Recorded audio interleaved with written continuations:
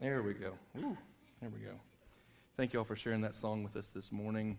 Great reminder to the adults in the room of a truth that we need to hear. Thank you guys for sharing that. They'll be sharing a song with us each week this month, so you'll want to be here to hear that. We're going to do something we did back in the summer. We call this Sermon in the Sack, but you all notice I don't have my brown paper sack anymore. I've upgraded to this wonderful Christmas bag.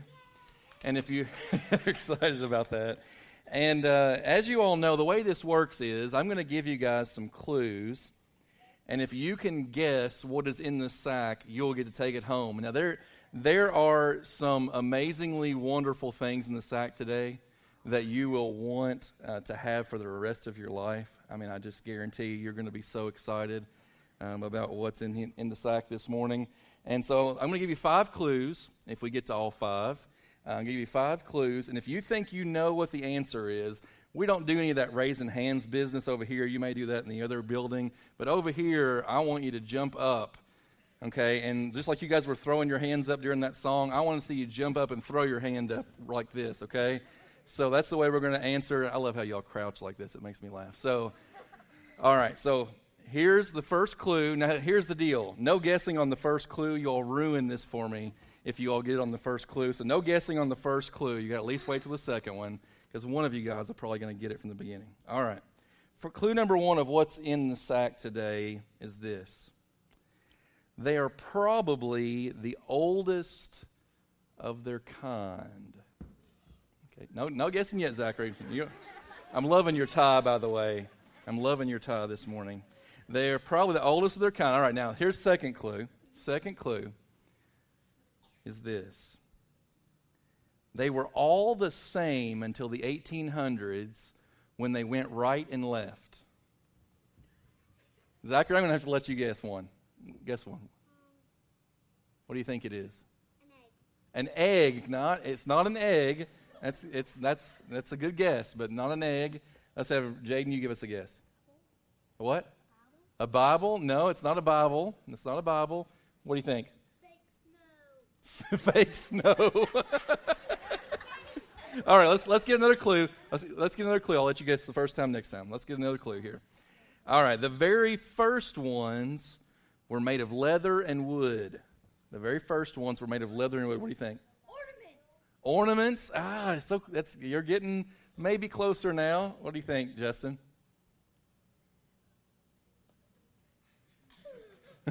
I got you all confused. All right, everybody sit. We're all going to get another clue here. It'll start to get clearer at this clue. Some of you may catch on to this one. This is a Bible question. If you've been listening to Sunday school class, you might have caught this one. In Bible times, they were sometimes given as a sign of a promise. In Bible times, what do you think, Cody? Sometimes an angel? Think about something that you probably have. What do you think, Amelia? No, not a cross necklace. What do you think? A present? All right, here's your last clue. Everybody said this one will give it away for you. I have to watch really closely, so you all be judges out there of who jumps up first. All right, last clue. This is going to be impossible. All right. You usually only wear them in the summer. Weston, you were the first. Flip-flops. Very good. You all can be seated. The answer was actually sandals. And thank you, Weston. You all give him a hand. Now, Weston, if you'll dig out from the bag here this amazing set of flip-flops, you are getting this morning my favorite pair of flip-flops, which, by the way, they broke this summer. And I learned an important lesson. Y'all sit down just a second. I'm going to tell you a quick story.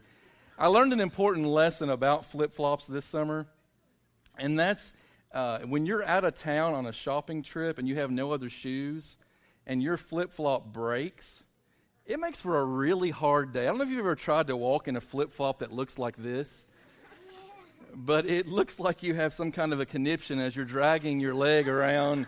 You look like you're one of the zombie people or something. But Weston, I'm gonna will to you my favorite pair of broken flip-flops, and you can take those home and give them to your dad or whatever you want to do there. You don't even get the Christmas bag because I got to use it next week, so that has to stay here. All right, before you all go, Before you all go this morning, there is a point. There is a point to the flip-flops. We're going to be seeing in the Scripture this morning how a sandal could be given as a sign of a promise. Now, we're going to see a couple of promises in the Scripture this morning. One promise, a big promise, that was made by God to His people, but also a promise that occurs between a few people in the Scriptures in Ruth chapter 4. And here's what I want you to do as you get ready to go back to your seats. Your moms and dads have taken up all of the outlines this morning. And here's what I want you to do. When you get back to your seat with your mom or dad or whoever you're sitting with this morning, I want you to reach over and their version of the little bulletin this morning, I want you to take it from them. This is allowed. Your pastor said you could, so it's all good. I want you to take it from them, and if you can fill out all the words on the back this morning, then at the end of the service, Miss Jeannie will have a special present for you. She doesn't know we're doing this, but I'm going to tell her right now. She's going to have a special gift for you that you'll get right back in the back of the corner, right back here. And so grab your mom or dad's bulletin, and you pay close attention this morning. And if you can get all the words that are the blanks on the back here, then Miss Jeannie will have something much better than an old ratty pair of sandals for you as you leave this morning. So, God bless you. Let's pray together, and I'll send you back to your seats. Father, thank you for these kids. Thank you for the song that they share with us this morning. And thank you for what we're getting ready to learn together today in your word. And Lord, may we leave this morning with this message ringing in our hearts, that we are not alone because you are with us. In Jesus' name, amen. All right. If you have one of these kids, if you want to stand and let they can see where you are, if you're mom, dad, grandparents, whoever they're sitting with this morning, if you'll just stand right where you are so they can see you and get headed in the right direction.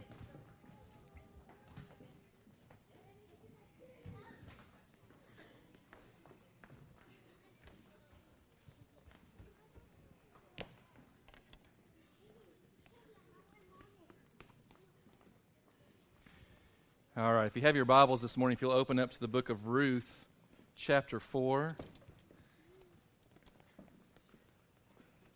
Ruth chapter 4 today is where we'll be in the Scriptures this morning.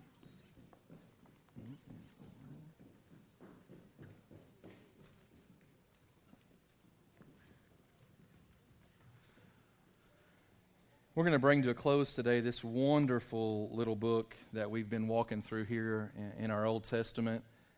And there is a lot here today, and I'm going to try to do justice to a chapter that is just so packed. This could have been 2 or 3 sermons in and of itself. But before we get to Ruth chapter 4 this morning, I really need for everyone to understand that this chapter is best understood in a broader context. What we're getting ready to see God do is this. We've been focused in on the life of this woman, Ruth, who is the namesake of this book. We've been walking through her life she was a Moabite who married into a Jewish family. She comes to Bethlehem with her mother-in-law after experiencing 3 funerals, that of her husband, her father-in-law, and her brother-in-law. All the men of the family die, and her mother-in-law travel back to Bethlehem as poor widows. She's been out gleaning in the fields, seeking to do what she could to provide for her and Naomi, her mother-in-law. She's met this man named Boaz. There's been kind of a little bit of a romance going on here, and some great things have been happening. We've seen how God has put these 2 people together. But now we're coming to the end of this book, and something's going to happen today that you would easily miss if you don't just really pay close attention, and that's this. God is going to, for just a moment, pull back the veil of heaven so that we can see the bigger picture of what He's been doing all along in this little Old Testament book. You see, really, ultimately, this story is not about Ruth. It's not really about Naomi. It's not really about Boaz. There is a bigger picture here. And at the end of our Scriptures today, God is going to pull back the veil just a little bit so that we can see that His plan is so much bigger than just this little family, and yet they were a crucial part of what He was doing. And so I want to show you this in the context of a bigger picture. If you want to flip over to Genesis chapter 12 just for a minute, I want to show you this. In Genesis chapter 12, we meet a guy named Abraham, and God enters into a covenant with Abraham. And that's not a word that we use a lot anymore. But when you hear the word covenant, here's what I want you to think of. A covenant is a God-sized promise.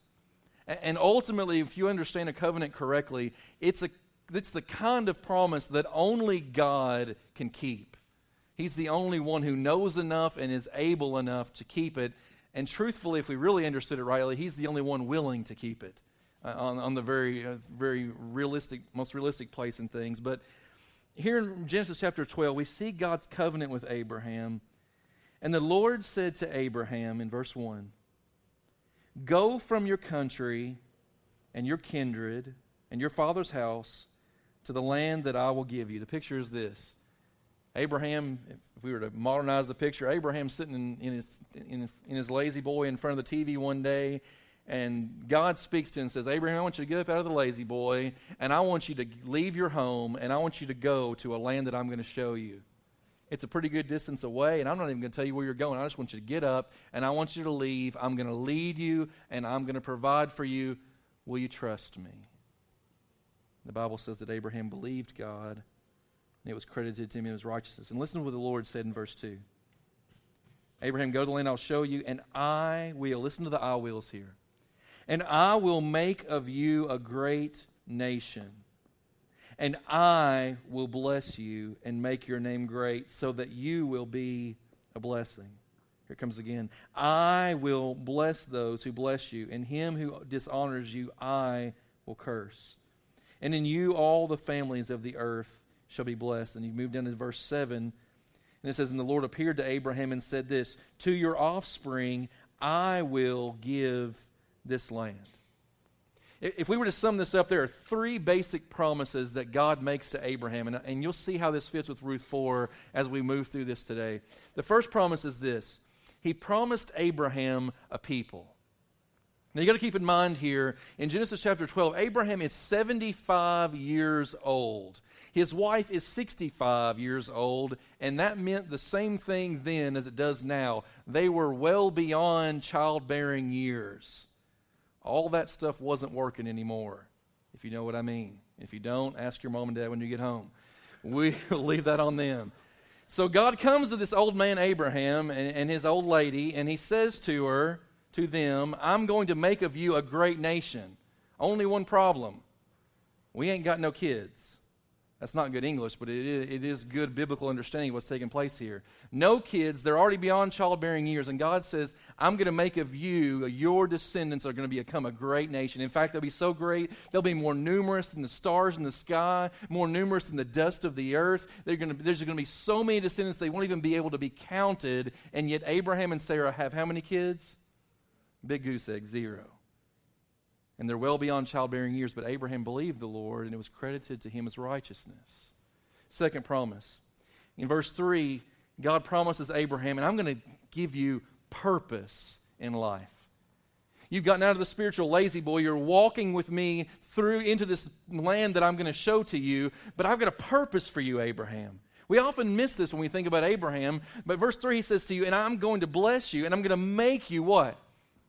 "I'm going to make you a blessing to all the peoples of the earth. In you, all the families, all the nations, all the peoples of the earth shall be blessed." Basically, God was saying to Abraham, you're going to be my funnel through which I'm going to send my blessing to all the peoples of the earth. God didn't choose the most powerful of nations, the most wealthy of nations, the most well-educated of nations. He chose the smallest and the weakest through which to display His power. The Bible says His power is made perfect in our weakness. And that's why He chose Israel. He chose the descendants of Abraham to be a conduit of His grace to the nations. Promise of purpose. But thirdly, and this comes into play in our scriptures today, the promise of a place. Verse 7, He said to Abraham, who was a nomad, who traveled from place to place just looking for enough grass and enough water to feed his flocks. He says to Abraham, "To your offspring I will give this land." And we see a chapter later that God takes Abraham up on a high mountain and He says, "Look, as far as you can see, as far as your eyes can see, I'm going to give you all the land that you see out before you." And again, Abraham believed God, and it was credited to him as righteousness.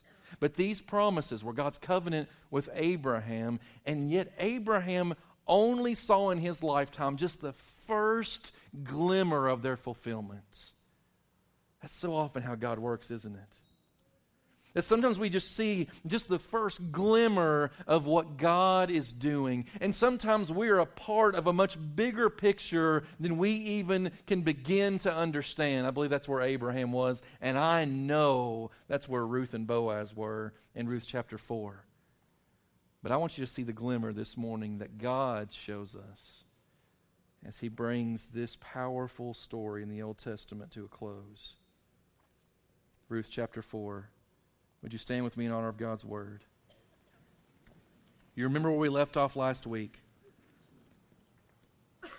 Ruth has basically come to Boaz at the threshing floor, and she pretty much popped the question, asking if he would marry her. He says, well, I would, but there's one other guy that's first in line for this responsibility of being able to provide for you, and I need to talk with him first. So Boaz goes. He said he would not rest. End of chapter 3, he will not rest until he settles this matter today.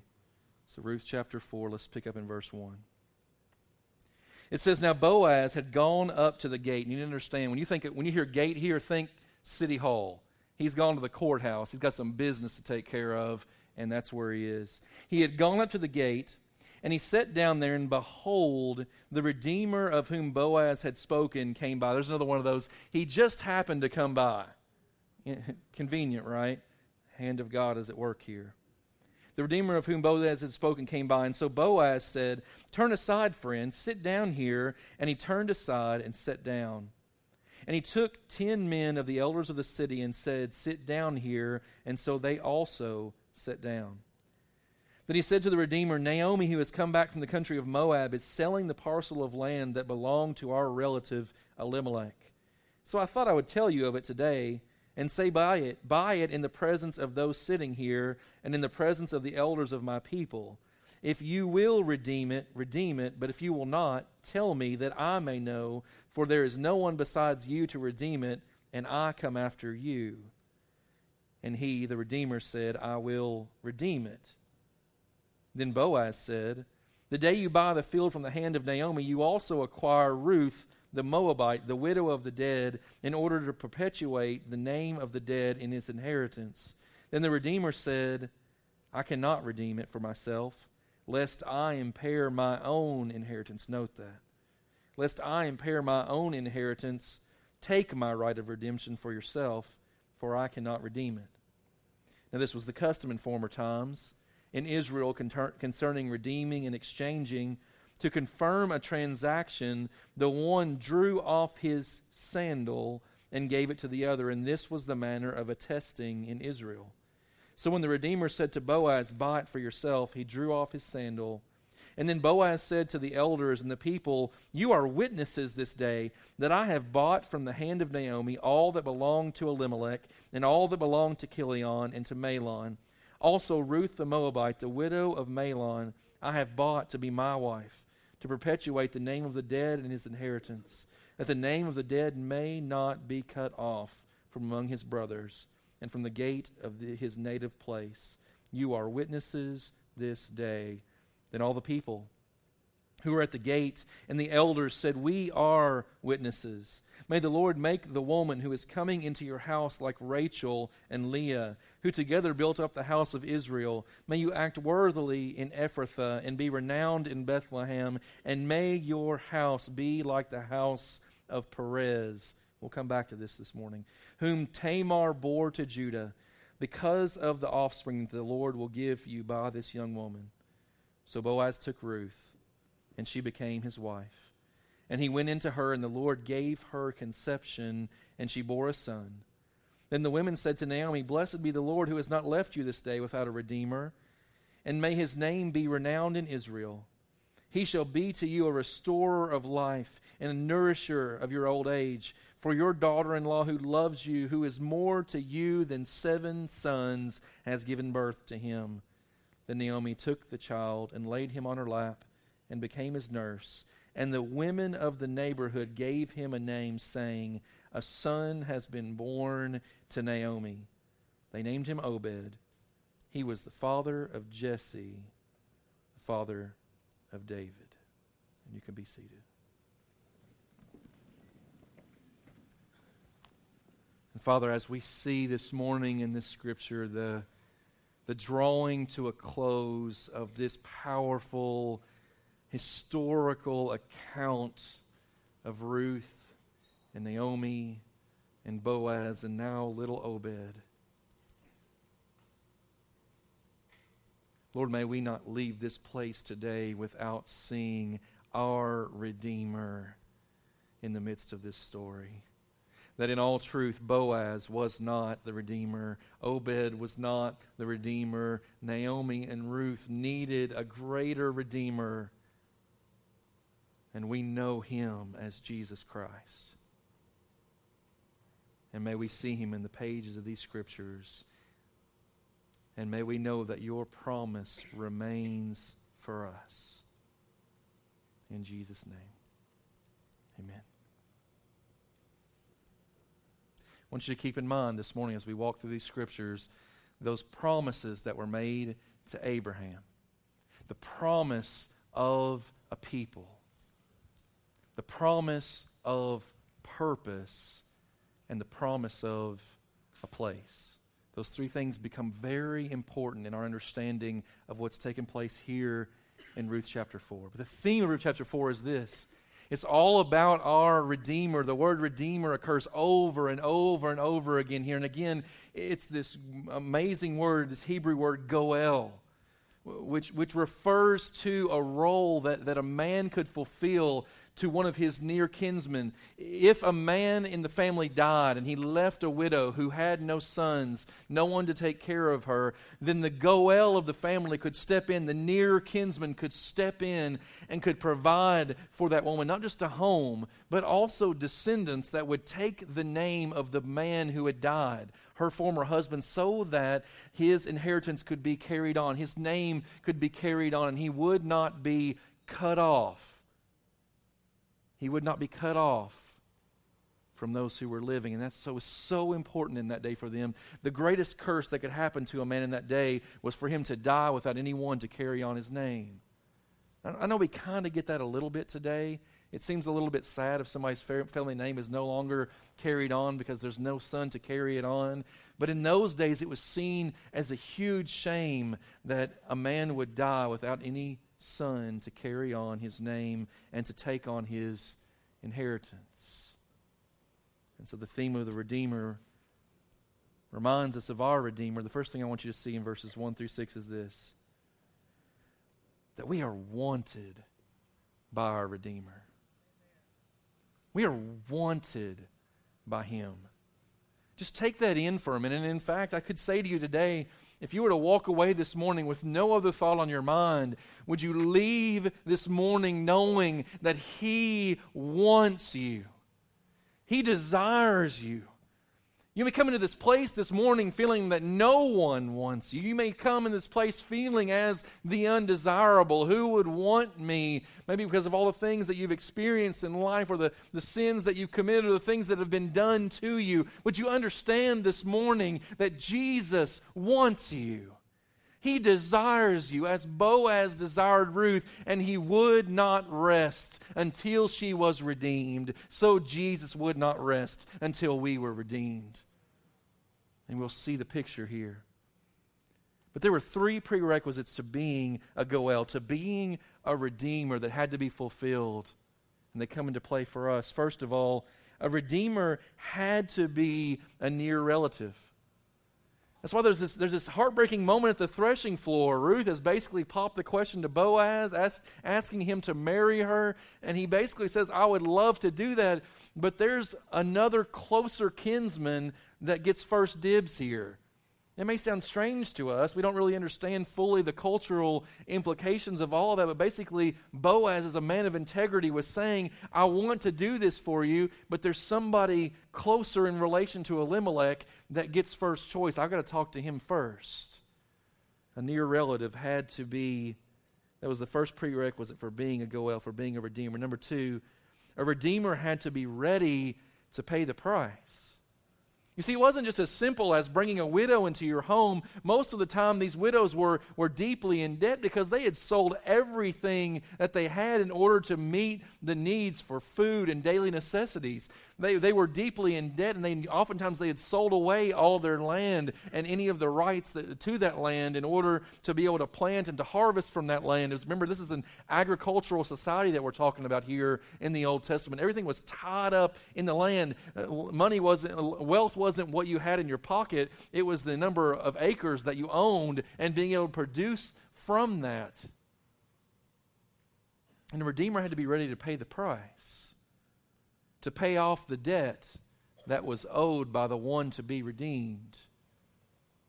He had to be ready to pay the price. And number 3, a Redeemer had to be resolved with desire. Redeemer had to be resolved with desire. What I mean by that is this. The Redeemer had to desire to be a Goel. This was not a foregone conclusion. This is not the picture of Ruth coming to Boaz and saying, you have to do this for me because you owe me. And it's not the picture of Boaz coming to this man, this other kinsman, and saying, you have to redeem Ruth because it's your duty. No, you look at the pictures that were laid out in the Old Testament law, and this was a matter of choosing on the part of the Redeemer. He was not obligated to do this work. He had to be willing. You see here this beautiful picture that every Redeemer had to be ready and willing and able to do what it took to redeem the one that he loved. Church, do you see your Savior in this?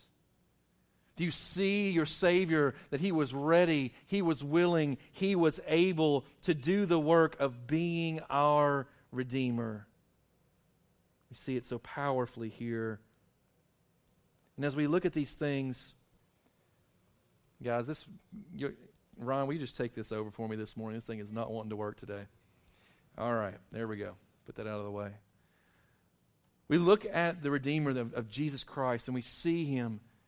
Why is it that Jesus couldn't redeem from a distance? Why did He have to step out of heaven and step in to human flesh, become a man, dwell among us, live among us, experience the mess of our lives? Why could He not just redeem us from a distance? Because of what God had set up. Redemption could only take place through a near relative, through someone who was closely tied to the one to be redeemed. And so He became flesh and dwelt among us. And He lived a perfectly sinless life. Let us not miss, though, the gravity of His incarnation. That word means He came literally in the flesh. And that wasn't just an optional part of His redemption. It wasn't as if Jesus had the choice, well, do you want to just snap your fingers from heaven and everybody be redeemed, or do you want to enter into their existence? No, there was only one way for us to be redeemed, and He was willing to do it. So He became flesh and dwelt among us. He became a near relative to us. Number 2, He was ready to pay the price.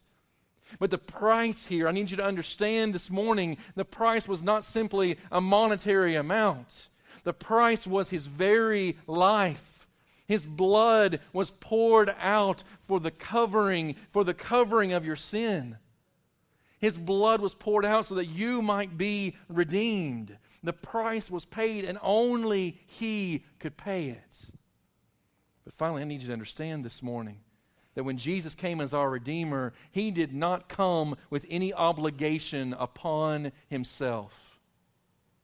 He came with a desire to redeem us, a desire to restore a right relationship with us, a desire to renew us, restore us, and have us for Himself.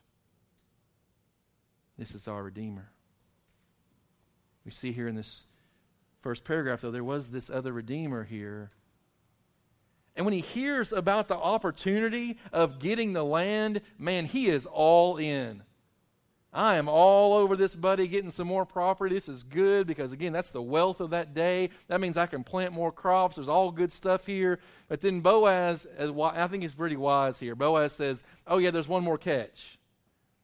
there's Ruth the Moabitess.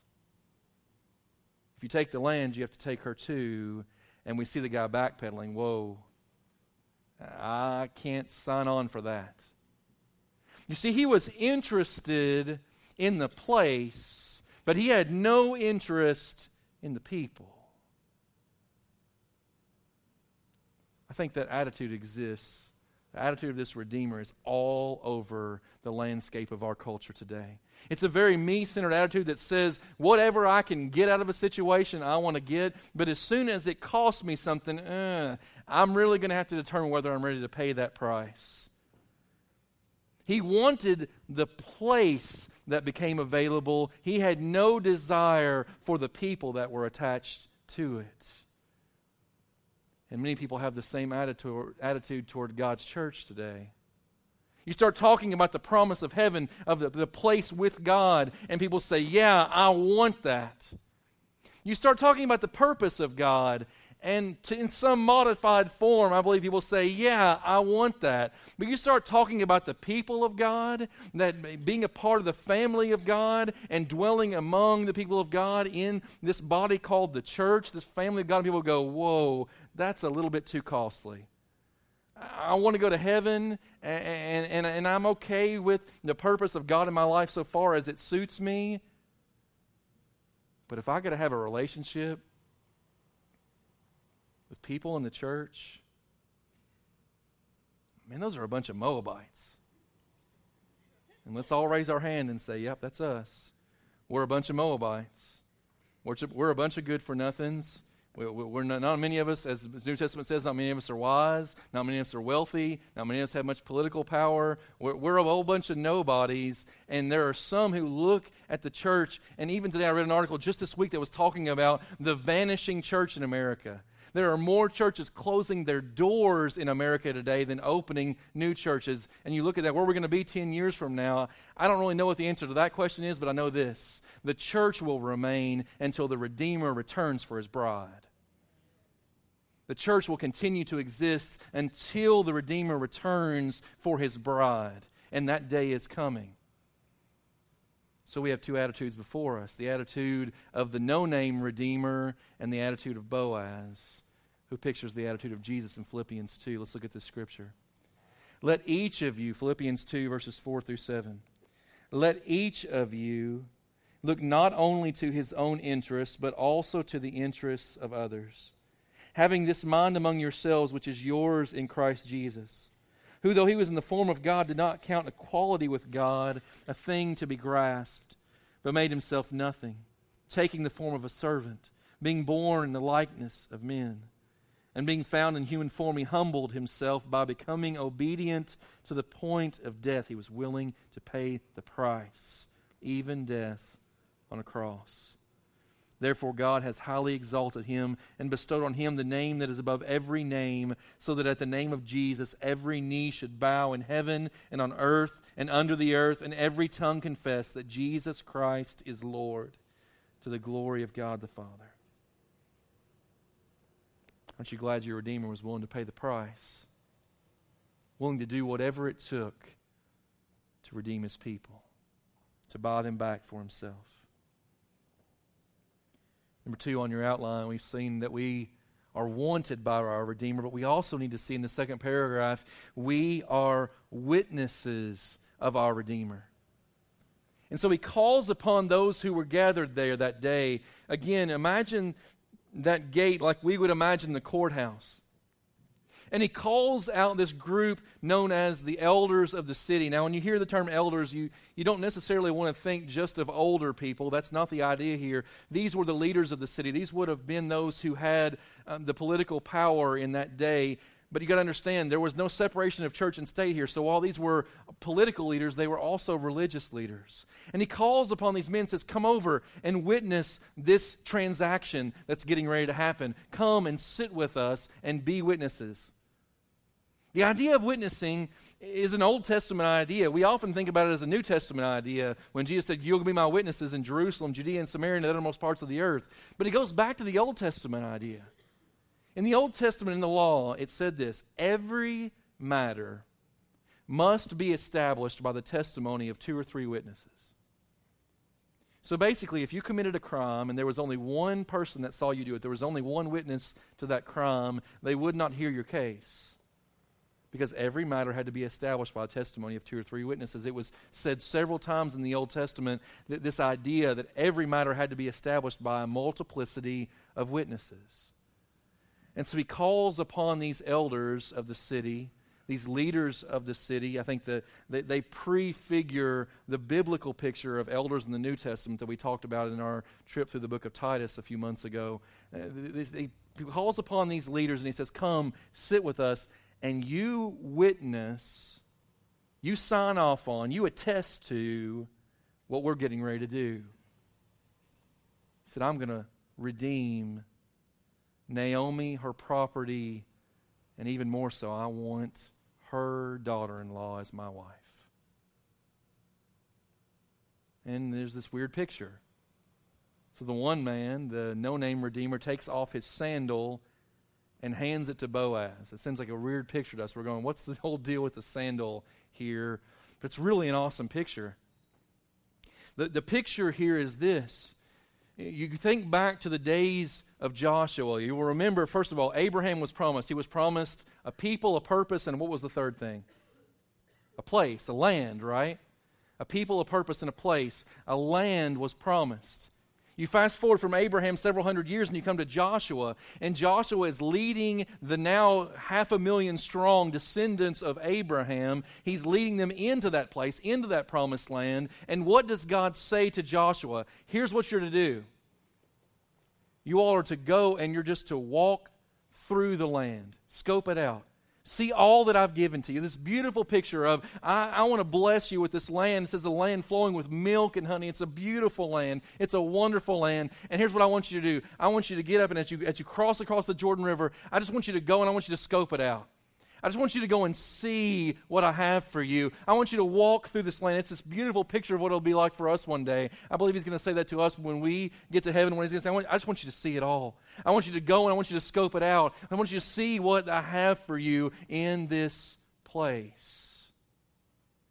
And so that morning, as they began to scope out the promised land, they all strapped on their sandals and began to walk.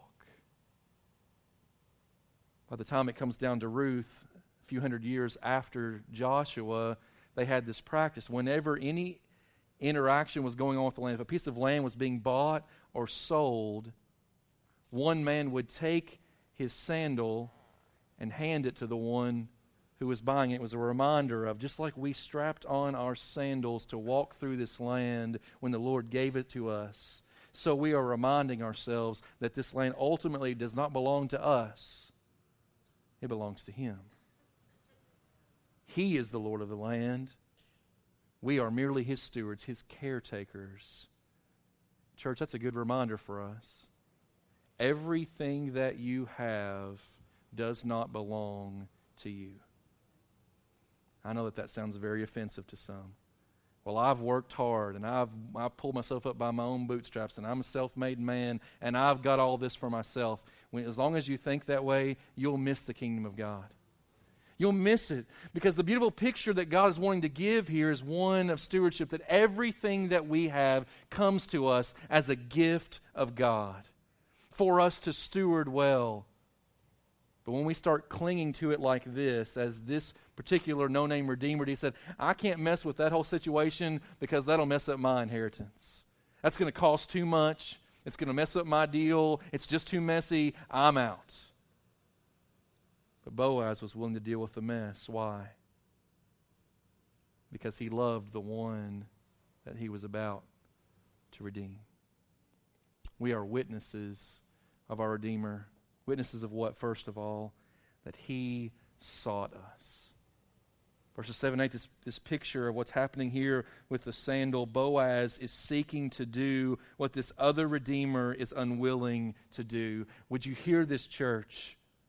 Jesus was the only one that could redeem you. And in the truest sense of the word, will you hear this? He is the only one who was willing to pay the price. He is the only one who could. He was the only one who was able. And He is the only one that wanted to. And he did. He sought us. Let her be there. He bought us. He said, oh, witness before me, folks. You got this crowd gathered here. You all are witnesses. I'm getting ready to pay the redemption price. I'm going to pay this price, not just to redeem the land, but to redeem this widow, to redeem the name of this man who is already dead and gone, that his name might be carried on. Boaz was willing to step up and do what had to be done as the Goel, as the Redeemer. He sought us, he bought us, and he blessed us. Look at verses 11 and 12. It's kind of a strange blessing. It starts out pretty normal. The people said, we are witnesses. In other words, we're signing off on this. The deal is done. We see it. All is good. And then they speak this blessing. So may the Lord make this woman who is coming into your house, may he make Ruth, like Rachel and Leah, who together built up the house of Israel. Now, of course, you know Rachel and Leah. These are the wives of Jacob. 2 generations removed from Abraham was Jacob. And Jacob had these 2 wives, Rachel and Leah, who were the source of the 12 tribes of Israel. They were the ones who built up, produced the house of Israel, the 12 tribes from which everyone here is everyone in this particular story, except for Ruth, by the way, was descended. All the Israelite people were descended from these 12 tribes. And they're saying, speaking of blessing over Ruth, the one who should have been excluded from that picture because she was a Moabite, saying, may your house be like it was for Rachel and Leah. May there be a people that come from you that will be God's people and a blessing to many nations. Secondly, may you act worthily in Ephrathah and be renowned in Bethlehem. There he speaks of the place. The first part of the blessing is about the people. The second part of the blessing is about the place. May you have a name that is renowned, that's lifted up, that's known. May you be known in this place. Now, Boaz was already known as a worthy man, but God was getting ready to do something even bigger than that. In this blessing, they're saying, may you be given a name that will be known. May great things come as a result in this place. Blessing on the people, blessing on the place. And then he says this strange thing in verse 12. And may your house be like the house of Perez, whom Tamar bore to Judah. Now, if you're not familiar with that Old Testament story, if you are familiar, you're going, that doesn't sound like a really good blessing. Genesis chapter 38, and I'll try to fast forward through this story. You can go home and read it for yourself.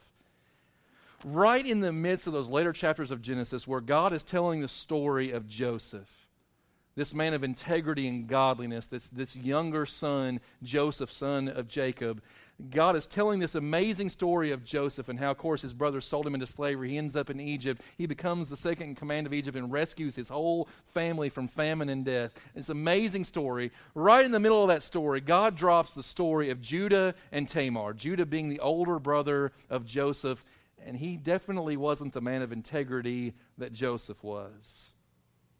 And here's how the story goes. Judah had 3 sons. The oldest of those sons married a Canaanite girl named Tamar. That oldest son, though, was very wicked. His name was and he was very wicked, and the Lord put him to death because of his wickedness, and he had no descendants. He would have been cut off, as we've been talking about, no descendants to carry on his name. So according to these laws, the second son, a guy named Onan, steps into the picture, marries Tamar, takes her as his wife, but he also acts wickedly against the Lord. You can read that for yourself too in Genesis 38. I'm not going to describe that picture this morning. And he acts wickedly against the Lord in Genesis 38. He too dies. And the third son was really young. The third son was young, and Judah comes to Tamar, and he makes her this promise. He says, well, my third son, he's supposed to marry you, but he's too young yet. Wait till he grows up, and when he gets old enough, then I'll give him to you in marriage as well. But Judah had no intention of doing that because he's looking at the situation going, okay, I've had 2 sons that have married this lady, and both of them have kicked the bucket. Does it seem like a good idea to marry her off to the third one? I mean, it just doesn't sound like a good picture here. I mean, have you heard the term black widow? That sounds kind of like what's going on here. Anybody who marries Tamar is ending up dead, so let's not do that. The third son gets old enough to marry Tamar, And she notices that while he's old enough to be married to her, she is not given in marriage to him. So she hears that Judah is going to be making a trip. He's going to be making a trip out of town. And so what she does is she takes off her widow's clothes, and she puts on the clothing of a prostitute, and she goes and sits by the roadside. And as Judah's walking down the road, he sees her there, and he walks up to her to engage with a prostitute as one might. And in payment for the activity that takes place there, he has nothing to give her except for his cord and his staff. Those were symbols of his family. He says, I'll leave these with you until I can send you payment for what we've just done. And then he goes home, takes one of his servants aside and says, here's what's happening. I'm sending you with this sheep in order to make payment. The servant goes and can't find her anywhere. He asks around, where's the prostitute that sits here by the roadside? And everybody's looking at him like, what are you talking about? And he goes back to Judah and says that she's not there. And Judah says, well, let's just keep this between ourselves, lest we look like a bunch of idiots. This never happened. We're going to tuck this away in history. No one will ever know this took place. Watch what God does. It was just in a matter of weeks, they find out that the daughter-in-law Tamar is now pregnant. And Judah, pretending to be all righteous, not knowing that he was a part of the picture, she had disguised herself from him, not knowing when the fullness of this says, well, she should be put to death because she's obviously committed fornication. She has sinned against the Lord. Let's put her to death. And wisely, Tamar takes his cord and his staff and sends it to him, express mail, and says, the father of the children in my womb is the man to whom these belong. And this is one of those moments in the Scripture where you ought to hear this music. Dun, dun, dun. This is like when Nathan confronts David about the whole Bathsheba incident. Here, all the cover-up is removed.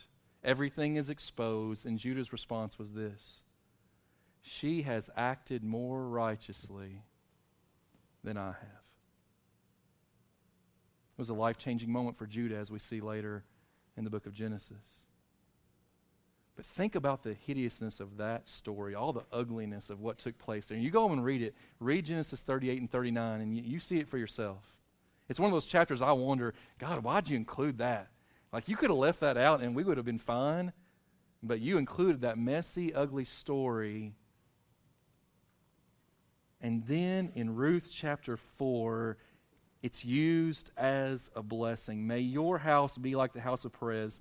2 sons were born in that illicit affair between Judah and Tamar. 2 twin boys. One's name was Perez.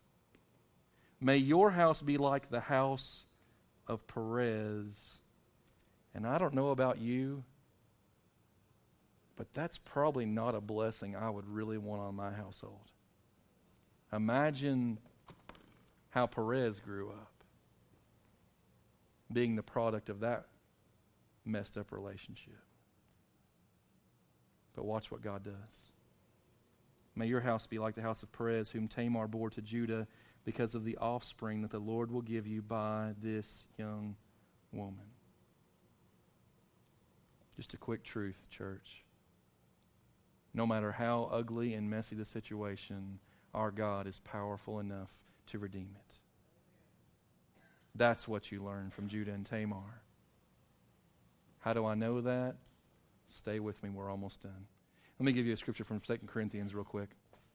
2 Corinthians 1:20, speaking about Jesus, Apostle Paul writes, for all the promises of God.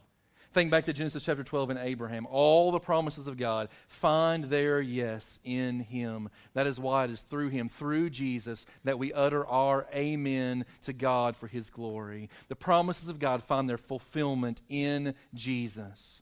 The promise for God's people, for God's place, for God's purpose. They all find their summation in one person, the person of Jesus Christ. Every promise that God has made, Old and New Testament, find its fulfillment in Jesus. If you're wondering what this book is about, it's all about Him. If you don't know anything else, you need to know that. This book from beginning to end, all that weird stuff in Leviticus, it's all ultimately about Jesus. It all finds its fulfillment in Him. Lastly this morning, and I'm going to fly through this last point for the purposes this morning, we are wedded to our Redeemer. We are wanted by Him. We are witnesses for Him, but we are wedded to Him. You see this beautiful picture. And so Boaz took Ruth, and she became his wife. The wedding day takes place, and it says that he went into her, and the Lord gave her, notice this great gift of God's grace, the Lord gave her conception. All those years that she was with Mahlon, no children were born, and now the Lord gave, as a gift of His grace, the Lord gave her conception, and she bore a son.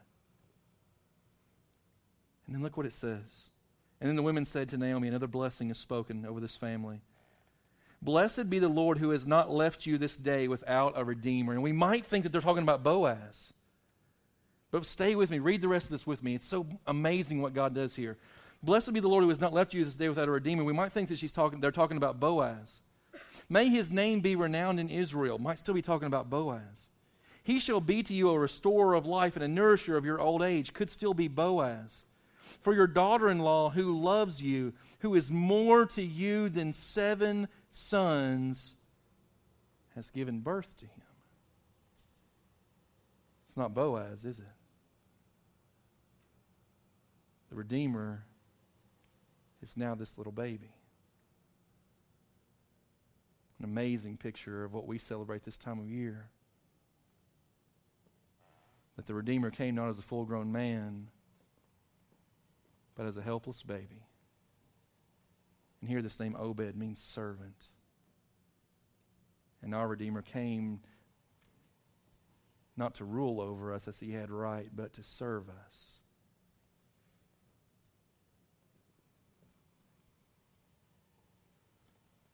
Three last things about our Redeemer. Number one, He is our sin Redeemer. Boaz came to redeem Ruth from poverty, from widowhood. Jesus came to redeem us from something far greater. He redeemed us from sin. And ultimately, that's why I pointed out the fact here that it wasn't Boaz being blessed here. The blessing was passed on to Obed. You see, this blessing was passed on generation after generation. In the last paragraph that we're going to look at next week as we move into Matthew chapter 1, you see these generations beginning with Perez, the young man who was born out of this illicit affair between Judah and Tamar. He begins a line of righteousness, of people who were raised up by God for the purpose of bringing into the world a king. It ends there with David, the greatest king Israel knew, and David was merely the precursor of Jesus. Big picture, pull back the veil, see what God is doing. Finally, His name is world-renowned.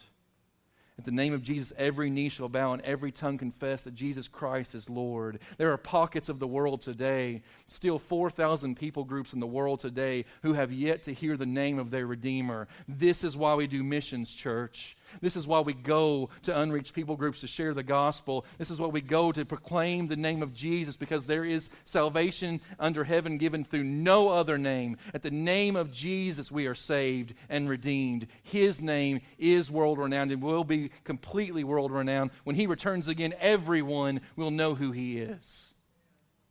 And finally, He is the life restorer. Look what they say to Naomi. He's going to be a restorer of life to you in your old age. This amazing picture here of what our Savior has done for us. He has come to restore life, to give us abundant life. And I'll leave you this morning with John 20:31. John writes, "But these things are written." He's referencing all the scriptures from Genesis to Revelation. The fullness of God's word. These are written so that you may believe. Believe that Jesus is the Christ, the Son of God, and that by believing you may have what? You may have life in His name. Ultimately, that's what the book of Ruth is all about. It's ultimately not about Ruth. It's not about Boaz, it's not about Naomi, it's not even about Obed. It's not even about King David, who gets the last name in this book. It's ultimately about the son of David, the descendant of David, who is going to come into the world not as a king, but as the poor son of a carpenter. born not in a fancy nursery, but in a stable. Laid not in a beautiful crib with a frilly spread, but in a feeding trough. Coming not as a king as he deserved, but as a servant for those who deserve nothing from him. Why? Because he wanted you. Because he wanted you to be his witnesses. And because against all of what seems like wisdom to us, he wanted to be wedded to you. His desire was not to leave you in the field, but to bring you into his home as his bride. Church, will you see the picture this morning? He was not willing to leave you gleaning for scraps in the field. He desired to have you as his own, to be with him not just for a moment, but for an eternity. Will you just receive his love this morning? In the quietness of this moment, will you just bow your heads for a moment? We're going to end with a song this morning, but before we get to that, just take a quiet moment to contemplate, to think upon, to rejoice in, to meditate on your Redeemer.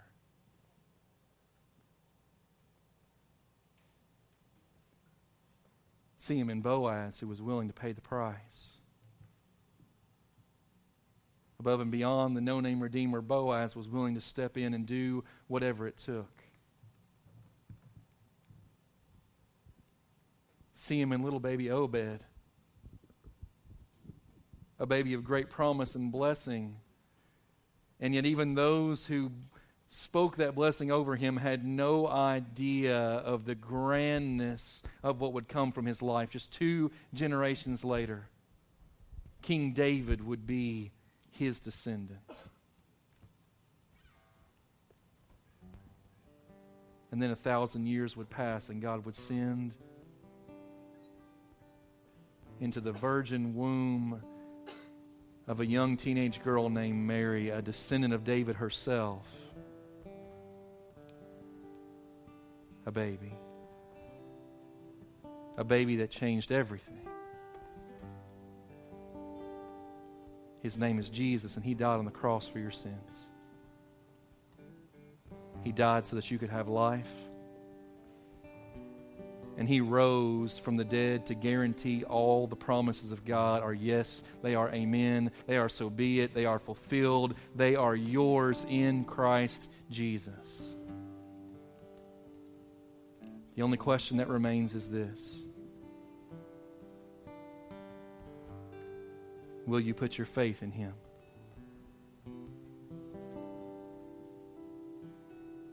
Will you take him at his word? Will you give your life to him just as Ruth gave hers to Boaz? Will you trust him to redeem what you've broken? To restore what you've messed up? To give you life that you've never known? To make you a part of his people, to invite you in to his place and to give you purpose? These are his promises to you. Will you receive them by faith today? Trust him. He is worthy. Father, lead us in this song. Even more so, lead us to respond to you by faith in you. May we see our Redeemer, God. Would you help us? Would you pull back the veil just for a moment that we might see him, that we might know that he loves us, that we are wanted by him, that we have been called to be his witnesses, and that we are his bride. Help us to enter in, Lord, to abide in that place. In Jesus' name, amen. Stand together and sing this song.